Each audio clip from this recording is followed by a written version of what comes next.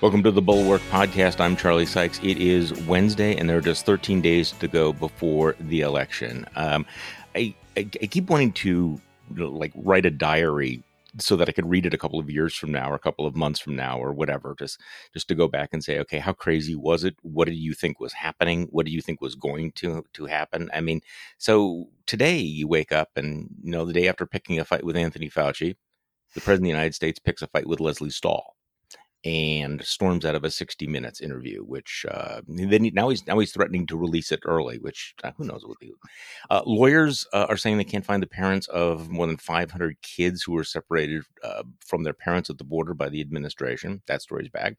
Mitch McConnell, amazingly enough, is trying to kill a coronavirus relief deal, even as the pandemic explodes across the country. There were more than 60,000 new cases just yesterday. And as I mentioned on the podcast yesterday with Benjamin Wittes, I can't get past the fact that yesterday Trump is demanding that his attorney general do exactly what he asked the president of the Ukraine to do, which is to open up an investigation into the Bidens. And just to put the cherry on the cake here, it turns out that Trump has a bank account in China. So here we are, less than 2 weeks before the campaign. There is a Supreme Court nomination that is pending. We are going to have the final debate tomorrow night. The first debate, as far as I know, where there is officially a mute button that will be used to tell the president of the United States to shut up during a debate. I'm all for this, by the way. President has kind of abandoned the whole law and order campaign, and now it's all about Hunter Biden all the time. Hunter Biden is bad, bad, bad. It does say something about the campaign that we are all in on the laptop. So, joining me to talk about this, Mark Salter, whose Twitter biography reads, "I used to be almost somebody." Hey, happy Wednesday, Mark. Same to you, Charlie. Thanks for having me on. I love that. I used to be almost somebody. I feel that way. I really identify. I'm bonding with you. The moment I saw that, I used to be almost somebody. I exult in my obscurity. Well, we all need to at a certain point, especially those of us who are never Trumpers. Mark, of course, is a longtime friend, confidant, speechwriter, and biographer of the late John McCain, and he has a new book out, The Luckiest Man, Life with John McCain. It came out last week. It's getting just fantastic reviews. Starred review in Kirkus. One of John McCain's key staffers turns in an affecting memoir. Salter gives a highly readable blow-by-blow account, one of the best fly-on-the-wall political memoirs in recent memory. Highly recommended. That's pretty good, Mark. And that's very, very nice to read that. Yeah, thank you. And then John Meacham. We all know John Meacham. Franklin Roosevelt had Lewis Howe and Harry Hopkins. JFK had Ted Sorensen and Arthur Schlesinger Jr. And John McCain had Mark Salter.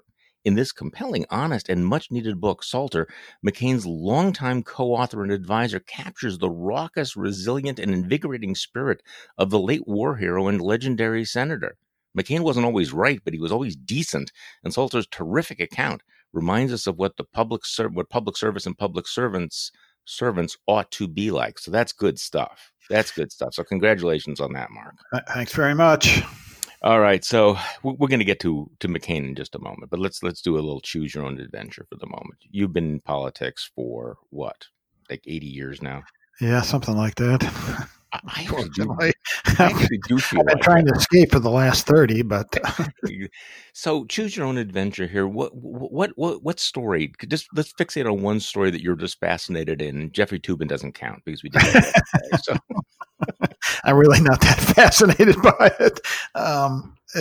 You've piqued my curiosity about 60 Minutes. I'm over 65. It's one of our favorite shows, my cohort of senior citizens. Yeah. We'd love to see the president turn in a good performance, on Sunday. I am fascinated by this. That he walks out of an interview with Leslie Stahl, who I'm sure asked him some tough questions. But what was the question that flipped his trigger? I mean, we're going to find out, right? Yeah, who knows? Tony Fauci, who apparently is his bête noire now, but Yeah, it's I've said weeks ago I'm no longer able to suspend my disbelief, but Trump is able to stun me anew almost every day. But I mean, you would think that he was trying really hard not to win re-election, but we'll see. Maybe there's some secret hidden genius here, but. Well, I was reading some of the people who always attribute the four-dimensional chess to Trump and saying, well, this is his way of standing up against the media elites. He doesn't lose anything by talking about how biased CBS is, and that's like, okay, right, we got it. But you've already got those people. I mean, Yeah. it's like everything's a rally speech now. Okay, you've nailed down the base. We know that. He's forever playing to his crowd. Whatever's right in front of him is who he plays to, and the memory of his cheering MAGA crowds, is ever present in his mind, I guess. But there aren't enough of them. I'm sure people who can count have been telling him, but he persists. But this is not strategy. This is a snit. Here's the guy who's supposed to be, the strong man. Right. The orange duce, the man who, from the balcony, and he runs away from Leslie Stahl. I'm sure that's not the way the MAGA heads are going to see this, but No. it's like run away, and then he's in such a snit. He was supposed to come back for a chat with Mike Pence, a walk and talk or something that they do, and there's Pence sitting around holding his pencil, and it's like, no, the president has gone upstairs. The president's gone upstairs to take a warm bath in Fox News or something. I don't know. So the only thing he hasn't given Pence yet so far is COVID, like he gave Christie. But that's, well, not that we know. So, yeah, I am fascinated by that. I'm also fascinated by the brilliant communications strategy here of bringing the maximum amount of attention to this show. Because I probably wouldn't on a Sunday night. I probably wouldn't have watched 60 Minutes, because it's like I really am desperately trying to grab for a life. But now you have to, right? You absolutely have to watch it. It's must see TV now. It usually is for lots of senior citizens, and but I don't. Who knows? I mean, you would, like I said, you would think he was trying to lose it. So the other story that fascinates me, and you've been in campaigns for a long time, and this is wonky and this is nerdy. I am totally fascinated by the story of how the Trump campaign blew $1 billion. I mean, this is just it is so amazing to read the stories about how he is being absolutely pummeled on television by Joe Biden. Again, I've said this before, but nobody saw this coming. I mean, how do you piss away $1 billion? Boy, I remarked somewhere else. I wish I'd gotten into the media consulting business instead of the speechwriting business, but I don't know. I mean, the funniest line in that story is the $1.5 million he blew on DC.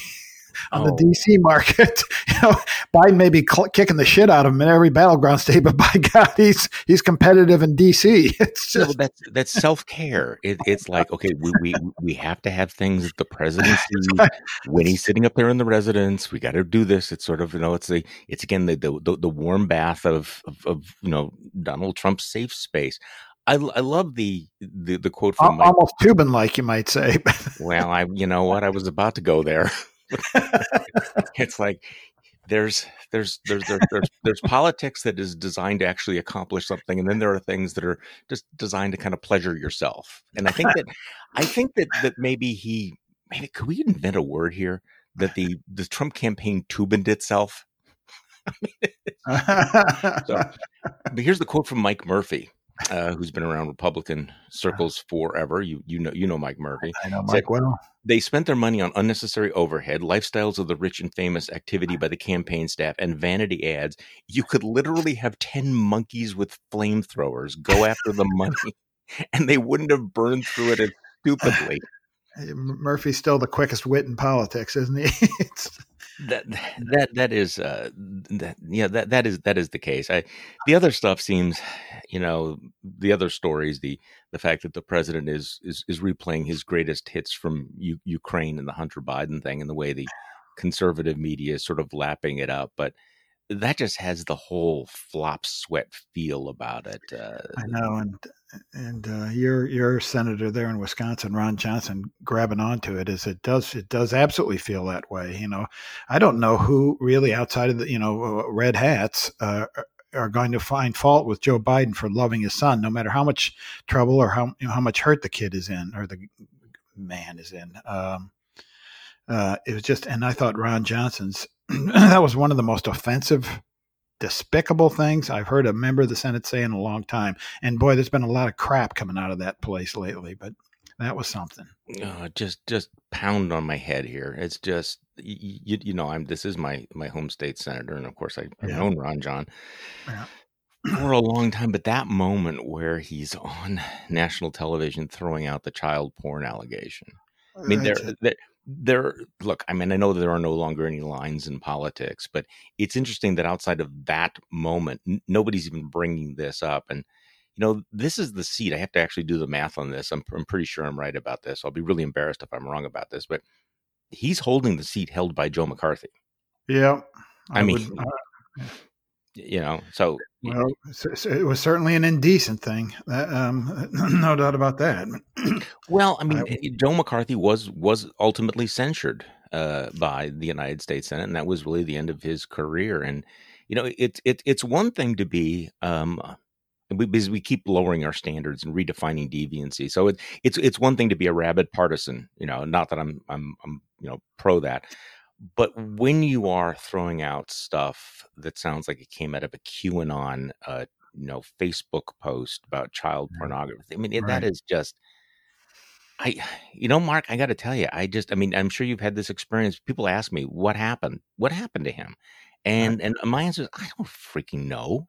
I mean, he's a conduit for Russian disinformation, I guess. It's sort of on the policy side of McCarthyism, he seems to be taking an odd approach. But I mean, that's just what Trump's done to the party, though. What Trump's done to he's either cast them all into some sort of silent paralysis. I'm talking about Republicans, or it's become an environment, a political environment in the Republican Party where Joe McCarthy would never be censured. That's true. That it would never happen. Why? It doesn't matter if something's true or not. If a lie works better than the truth, then the lie's preferable. There's no moral quality to it. It's appalling. They've lost senses of honor. There's nothing left. I don't know how some people look themselves in the mirror some mornings, but it's something like that. Where you take a guy who's obviously got a son who's got some problems. A man who has lost more than most of us have lost in his life in terms of loved ones, and say something like that. I mean, just good God, man, you can't even have any self-respect to do that, not much less, a sense of decency to others. And that's not going to change after Donald Trump leaves. I mean, that's the damage which is continuing. This is going to feel like a digression, but it's a podcast, so you can do a digression. Ben Shapiro is rationalizing, how he's gone from being a never Trumper to being, all in for Trump, and he is totally all in. And one of his rationalizations is that, okay, so Donald Trump's a man of lousy character. He wasn't wrong about his character. He was wrong about his, that he turned out to be a real conservative, whatever that means. But he wasn't wrong about the man, having a deficient character. But then he goes on to say that all of the damage that was done by his bad character has already been done. So you might as well just, keep going with it, which is so incandescently stupid. I'm sorry. It is just so it's so devoid of any sort of reality check, because a man of an awful character can not only do direct damage, he can do the kind of moral damage that you were just describing to the entire party by basically stripping out any sense of decency and honor from his supporters, from his allies, from from the entire political culture. Yeah. It's Shapiro's a poser, and he's a little bit of a grift. Trump turned out to be more of a conservative who's right now trying to bid up Nancy Pelosi on the stimulus bill. who's stabbed allies in the back, who's walked away from, sort of sucked up to our adversaries. I mean, it's, conservatives used to believe character matters. Conservatives used to believe character matters more than anything else. I have here in my bookshelf sort of the detritus of my last 20 years, all of these books, including pretty much a full collection of the Bill Bennett books about honor and character, and the Book of Virtues, which just are sort of like which chapter would have Trump fit under? You'd wonder. and of course he's all in. Okay, so speaking of character, because this is where your book, and you've obviously been giving a lot of thought to this. How we went from an era that looked at somebody like a John McCain and said, "This is a hero. This is a man, you can disagree with him, but this is somebody who is to be admired," to having a political party headed by somebody who is the absolute antithesis of John McCain. And my theory all along has been that Donald Trump could never deal with the reality, the idea of John McCain, because he understands that John McCain was the kind of man that he could never be. Right. I mean, that's they've had issues going way back. I report about something in the mid '90s, when Trump tried to get something out of him for making a campaign donation. But I don't know. I'm not sure how we got here, Charlie. I guess at some point elections became no longer a means to an end. They just became the end, and it didn't matter, what you did to hold on to office. Everything was fair game. And I doubt you could find 100 Republicans in Washington who would have thought, in the 2016 Republican convention that it was a good idea to be nominating Donald Trump, or that he reflected any of their values, which of course he doesn't, But, they all, well, judges, tax cuts, there you go. But if Trump thought there was something in it for him to take all those tax cuts away, he'd do it in a minute. He doesn't have a philosophical principle. He's just got insecurities. That's all. He's a black hole of narcissism, but there's nothing else that he is. So tell me about this book, and how you went about writing it, The Luckiest Man Alive, which I strongly recommend. Fantastic reviews. You spent years with John McCain. So just tell me about the process of, in this era, to write a biography of a man who is really sort of the ultimate contrarian in the era of Trump. Yeah. So you're right. I worked for him for about 30 years, and we became good friends over the course of that. And he and I wrote books together, 7 of them, and it became sort of a habit that I would write about McCain every other year or so. And but I wanted to see if I could write about him. My publisher had wanted a biography, but one from my perspective. Now, I didn't know him when he was in the Navy, so I had to rely on the things he told me and the clues to how he felt about things that he gave me, stuff that he said, quite explicitly, and stuff that he just hinted at, to write about his relationship with his family and his early childhood and his time in the Navy and at Naval Academy and his prisoner of war experience. And I also had notes from hours and hours and hours of interviews that we did when we were writing his various memoirs. So you know how his mind works. Yeah, you knew, because you spent so much time with him and you went through the thought process. Yeah. So John McCain was never an ideologue. He was never one thing or another. So what's I'm going to ask this in a different way in a few minutes too. So what's the through line in John McCain's philosophy or his approach to politics? Yeah, he didn't have so much of a political philosophy as he had a code of conduct. And that code of conduct was informed. He's a fascinating personality. He had real dualities to his nature. And one of them was he was a great romantic about the causes he was involved in. And the most important cause he was involved in, as he viewed it, in his public service to the United States, was to prove that self-government was the only moral government and that everybody's entitled to it. But that code of conduct, was informed by his experience. So even though he was a romantic about his causes, he was a great cynic about the world. And that's because in the same experience in Vietnam, he experienced the best and the worst of humanity. And I think it really informed that he never gave up hope, no matter how bleak the situation. That's why, resistance movements and dissidents in countries all over the world knew him and admired him. And, Joe Lieberman will tell you a story once of McCain walking into a refugee camp, a Syrian refugee camp in southern Turkey, that they'd Kofi Annan, the former UN Secretary General, had just been there, and they chased him out of the place, throwing their shoes at him and everything. And as McCain approached, the whole place started chanting "McCain, McCain, McCain." My daughter was a Peace Corps volunteer in Cambodia, and near the end of John's life, he was teaching in a remote village in Cambodia, and one of her Cambodian counterparts was sort of bemoaning their lack of freedom in Cambodia and an autocratic government, and said to her, "But we have friends in America who are trying to help us. John McCain is trying to help us."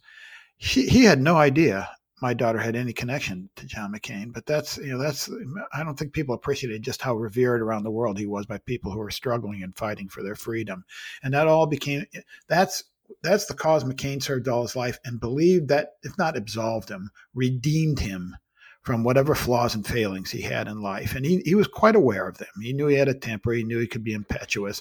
He knew he'd been, unnecessarily rebellious in institutions he had come to revere in later life, like the Naval Academy and Episcopal High School. And he borrowed from their codes of conduct, from the literature he read. He was one of the most well-read people I've ever known in my life, both literature and non-literature. He had an endless, restless curiosity about the world, which he got from his mother, who just passed away last week at the age of 108. And then he was raised, by his father and grandfather to, in sort of the ethos of an officer doesn't lie, cheat, or steal. Those things matter to him to the end of his day. He once told me he had not a completely easy relationship with his father, but he admired his father, and said to me once when we were working, like his father, he was asked once to give the commencement address at the Naval Academy. I said, what would you say about your father? And he goes, well, they're meaning his father and grandfather, who were both 4-star admirals. Their respect for me has been the most lasting ambition of my life. Yeah, no pressure there. Yeah. So it's interesting that you describe that duality, that a romantic and a cynic, and they're not contradictory. No, and it's just I wrote this line.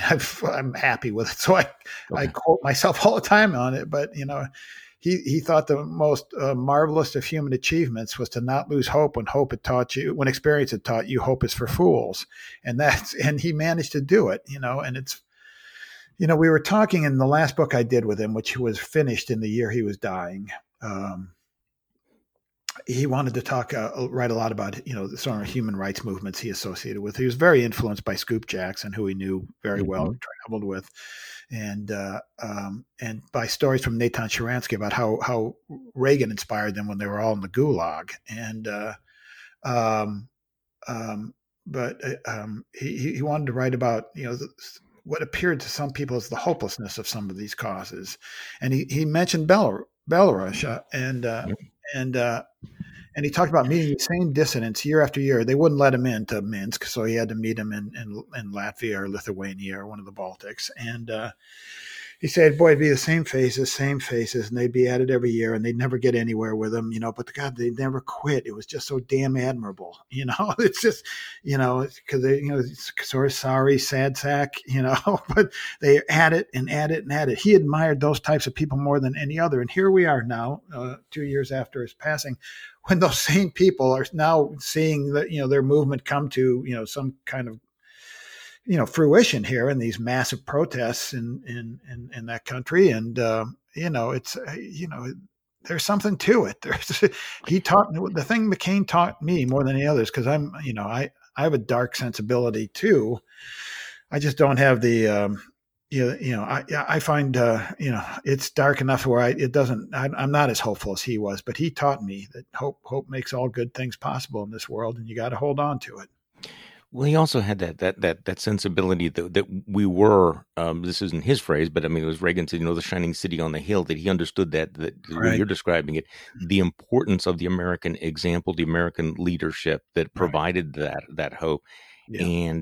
and to watch that be squandered, and I think that's there's a fundamental difference in patriotism. You have a president now who wraps himself in the flag and talks about America first, but really does not believe in the American exceptionalism that John McCain really believed in. He doesn't know what it is. Right. I mean, I pay $1,000 to hear Trump define American exceptionalism. What?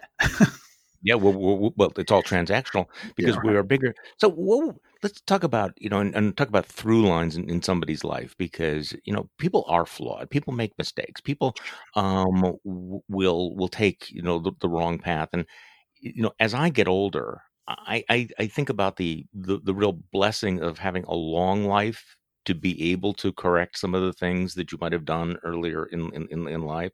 That hmm the John McCain in his 80s was very different than the John McCain in his 40s yes, and in his 50s, yep, and looked back on this, and I think you described this. So I mean, there are some defining moments in someone's life. For me, when I think about you know, the defining moments for John McCain's life is when he was offered the opportunity to leave the Vietnamese prisoner of war camp because he was an admiral's son, and he turned hmm it down. hmm That really, to me, that that covers a multitude of sins for the yeah, rest of his life. yeah. And I think he saw it as it was a great test of his character and judgment, and it always gave him confidence, even when he screwed up, that he wasn't going to chronically screw up. That when the big test came, he would do the right thing. And he sort of had this point of view, as I mentioned before, that as long as you can screw up, but you can, if you show courage and sacrifice and service Yeah. to others, you redeem those mistakes. And that's why he called himself the luckiest man. It's obviously a reference to, he had a lot of, not just in prison, but he crashed a few airplanes. He was Hmm. the terrible fire on the USS Forrestal. That was his aircraft carrier, and it started when a missile fired across the flight deck and hit the fuel tank on his airplane while he was in the plane. He survived that. He survived several plane crashes. He survived a rather serious bout of melanoma. But it was really, more than anything, it meant he felt he was lucky to have survived his own flaws, and and been a happy person, a satisfied person at the end of his life. And he would repeat it over and over again, right until the very end. And I mean, within weeks of his death, I'm the luckiest person you'll ever meet. And that's what he meant by it. And it's just, you're right. When you say he couldn't be more opposite Trump. They're as if they're a different species. I mean, it's just It does feel like they're different speeds. Well, let's talk about some of the low points though that you talk about in the book. I mean, leaving aside the war, the Keating Five scandal could have been career ending for yeah, John McCain. yeah. It's lost now in the distant mists of time, but just talk about how that shaped him and changed him, because the John McCain who was Mr. Campaign Finance Reform was obviously shaped by his own near-death political experience Yeah, there. Am I yeah, right? yeah. I mean, it had an impact on how he comported himself and his sort of style of politics. He was always a pretty candid, forthright guy. There wasn't a big difference between the private and the public. John McCain, his mother used to say he has no sides. He's all he is all the time. But it did show him, like, I think in the beginning he lost his temper with a couple of local Arizona reporters, and that did not redound to his benefit. And then shortly after that, he started giving these exhaustive press conferences in which he'd answer every question on the subject. And he realized that the truth of the story was helpful to him, not a hindrance, or didn't expose him. So that was a style he sort of kept up. He was inclined that way anyway, but that sort of confirmed him in that. that mindset. He realized that how important appearances were in politics, because there was a special counsel appointed, Bob Bennett, and there was an exhaustive investigation and public hearings, which were torture for him. He felt humiliated by them. But there were 5 senators. This is going to test the memories of even people like us, Charlie, and people born after the invention of color television probably won't know what we're talking about. But the special investigator had recommended that McCain and John Glenn, who was one of the other 5. Be released, that they hadn't done anything seriously wrong, and the other 3 merited further investigation. But politics being politics, McCain was the only Republican. George Mitchell was majority leader at the time. He couldn't spring McCain free, which meant he couldn't spring John Glenn. I always thought, it's one thing to hold the Republican, but to hold a Democrat to keep the Republican held, that's pretty cold. But so that frustrated and made him angry and everything. But he realized that he had done something. There was an appearance problem there that he was responsible for. And he wasn't gonna. And the other thing it taught him is, and I tell this story, I had just started working for him really not long before all this began, and I was his foreign policy aide to begin with, and we were walking back from the Senate floor outside on a nice day, and to the Russell Senate office building. He had been debating something some Central American issue, and he was very quiet and very withdrawn, which is not typical for him. And we're walking back, and he didn't say a word on the whole walk back until we got to the stairs that lead to the first floor of the Russell building. And he just looked at me, and we hadn't been talking about anything, so it was apropos of nothing, but just said, "It's not always going to be like this." And that was my first good glimpse at the sort of unusual, outsized, way above average John McCain resilience factor, that he could take a pounding and keep going like nobody I'd ever seen in this business. So it's and I guess that too, he proved in Vietnam. Well, let's talk about the 2008 campaign. How did he regret choosing Sarah Palin? The way he put it, he regretted not choosing Joe Lieberman. He felt personally responsible to her, Sarah Palin, and to the country, I guess, for putting her on the ticket. So he's never said a harsh word about her. Unfortunately, I think he said what I just said, that he wished that he'd picked Lieberman in his last book, and he wanted me to make sure that was in there. And I heard she took offense at that, but he wasn't criticizing her. He was saying his instinct was to pick Lieberman. He wanted to do it. Guys like me, his aides, talked him out of it because we were told quite correctly that it would have caused quite a furor at the convention, and that there would have been a challenge on the floor, and we could probably win it, but we would limp out of the Twin Cities, with an unhappy, big chunk of unhappy Republicans. So we prevailed on him not to do it. And you also remember how unhappy some Republicans were in that campaign, and I think of defining moments, and and again, I'm certainly not unique in this respect. That moment where a woman is asking him about Barack Obama being a Muslim and everything, and he goes, no, and he takes the microphone away from her, and he doesn't go there. And there were people who were like, "Oh, see, this is it. He doesn't have that killer instinct." Yeah. And that a lot of the Trump world ethos is sort of built around saying we can't be decent like that. That we look back on that as one of the great moments of American political civility, where he didn't go there. Yeah. But there were a lot of Republicans that drew from that. No, you need to be a killer instinct. You need to throw everything at them. You need to imply that people have child porn on their blah, blah, blah. It doesn't matter. So you want to talk about the defining moment for John McCain, but also how really politics has, Republican politics has decided that no, they want to go in a completely different direction. Yeah, I guess. He would have been ashamed of himself if he had just nodded and gone along with it, or, even if he just sort of brushed it off. He would have been ashamed of himself, and there was nothing he feared more than being ashamed of himself.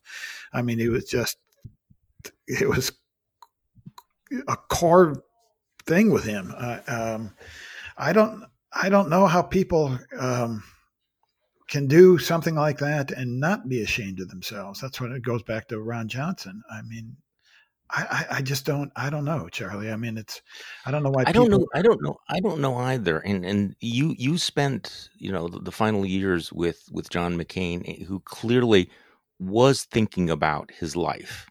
Yeah. There's that famous Viktor Frankl book, about the meaning of life, where he says, Man, yeah, man, search where for you me. define the meaning of your life, you imagine yourself, being, in your 80s or your 90s on your deathbed, and you look back on your life and you think, what was the meaning of my life, and what were the specific decisions that shaped the meaning of your life? That seems like the kind of thing that John McCain went through, and I Yeah. am struck by the number of people in American public life that don't seem to have that sense at all. They don't sit back and go, okay, yes, I may get a win here in this news cycle or in this political cycle, but when I look back on my life, am I going to be proud of this, or am I going to be ashamed of this? Right. Yeah, Man's Search for Meaning, boy, written by a former concentration camp prisoner. But, when I read that the first time McCain had read it, obviously, I said, my God, this was written for McCain.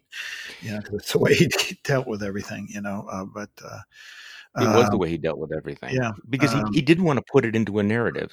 So no, why did he, since we're on this subject, why did he do the thumbs down and vote to sure. deliver Donald Trump probably one of his greatest legislative defeats on that skinny healthcare bill? Yeah. I mean, obviously it was influenced by the fact that he'd just been diagnosed and with brain cancer and just had an operation to remove a tumor from his frontal lobe.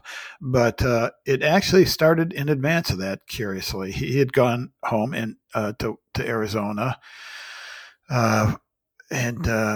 And before he had left, a couple of weeks before that, he said, he called me because I still, I left the Senate in 2000 for the 2008 campaign, but I stayed employed on his committees, the reelection committee, PACs for years afterwards. And he said, I want to give a speech when we come back on regular order.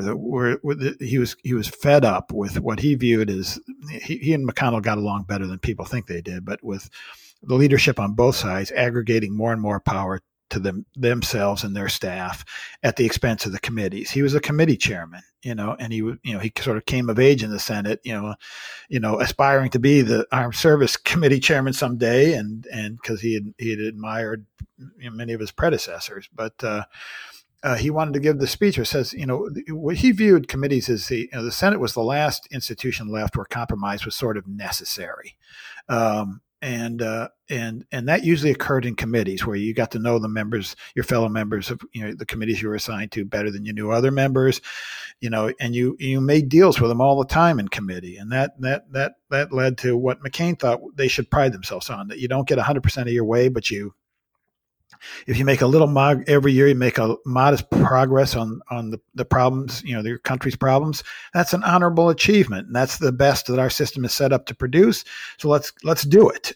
So he wanted to get back to what he called regular order, where an alternative to Obamacare would go to the Health Committee, and Democrats and Republicans would work out some kind of fix to Obamacare, or an alternative to Obamacare, or at least try to, and not just have leadership staff write it and just, whip the votes on both sides and get the usual product. He thought that, major pieces of legislation needed buy-in from both parties, or they would always be just sort of transitory, and which is exactly what's happening now, and he had campaigned, like other Republicans had campaigned, on repealing Obamacare, but it was always repeal and replace, and the motion or the bill that he was going to vote for and voted against just repealed major portions of Obamacare and didn't replace it with anything.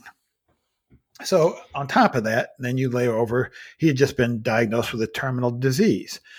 He knew it was a bad diagnosis. He wasn't fooled into deluding himself into thinking he was going to survive this, but he also knew that he would have literally the best medical care he could, anybody could possibly attain, and a lot of people wouldn't have any decent medical care because they didn't have the money or insurance for it, So that put him in a moral quandary as well. And for all those reasons, for the process part of it, but also for that moral quandary is why he gave the famous thumbs down. Now, it was a dramatic moment. I was at home and I'd fallen asleep on my couch, so I missed it live. But No, I was asleep too.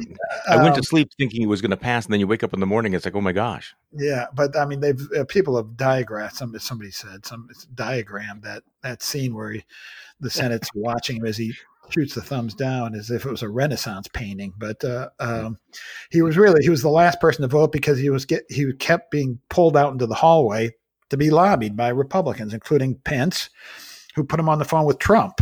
And that he had just finished talking to Trump when he walked on the floor. Otherwise, he would have voted earlier. He wasn't deliberately waiting for the thumbs down thing. He had because of his war injuries, he broke both arms and one leg when he ejected from his airplane in Hanoi. But he had very difficult time raising his arms other than shoulder level. So that's how whenever he did a thumbs up or down, it went straight out in front of him. You see him at ball games give him thumbs up like that. That's a typical thing to do, to gesture, some physical gesture in the well, because typically it's crowded with people all voting at the same time, and the clerks can't hear yay or nay. So you give them a thumbs up or a thumbs down or a finger up or a finger down or something like that. So it really was just, it took on all that drama because of the circumstance, obviously, but it wasn't as staged as I think some people think it was. No, and I remember the speech that he gave about the regular order, which may sound again wonky, but really, I think one of the stories of the last few years has been the sort of the institutional self-immolation of the United States Senate that has really become. Was willing to surrender its dignity and its powers again and again and again. And both sides, both Democrats and Republicans have done it. Yeah, So what? This is the obvious question. Had he lived, what do you think he would be doing in this campaign right now?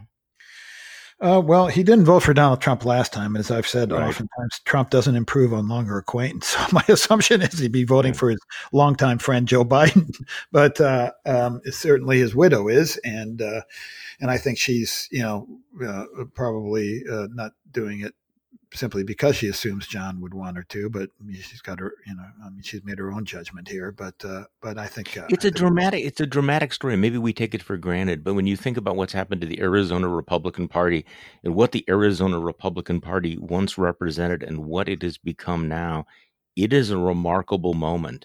And I think it's embodied by some of the things that Cindy McCain has said and some of the ads that she's running there. Yeah, it's a glimpse at the future for the Republican Party.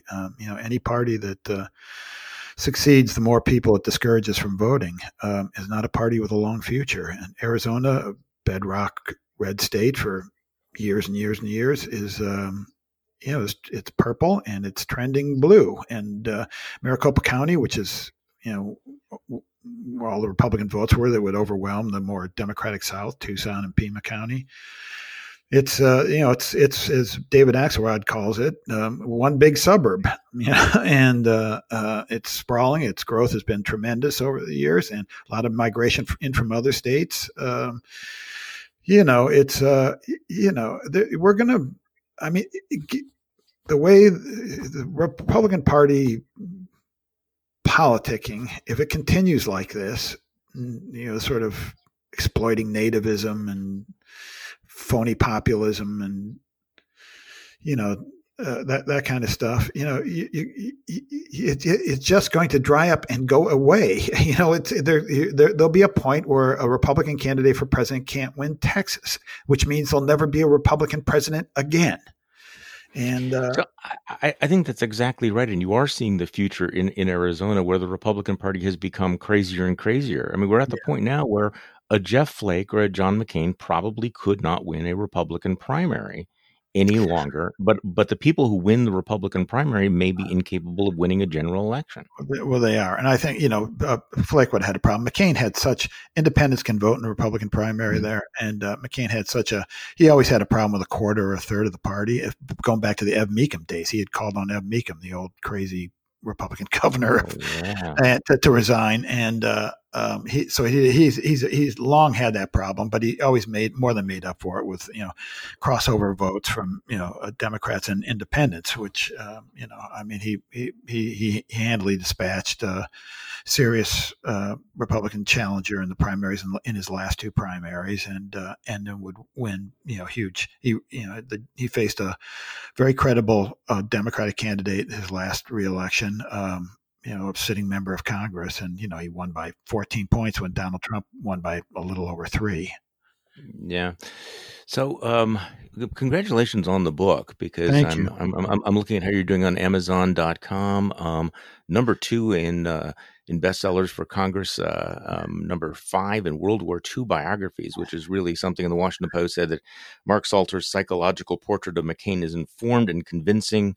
McCain may have considered himself the luckiest man on earth, but we too are lucky to have counted him among our leaders and to have this intimate biography that will keep his memory bright. Mark Salter, thank you so much for spending time with us today on the podcast. Thank you, Charlie. I appreciate it.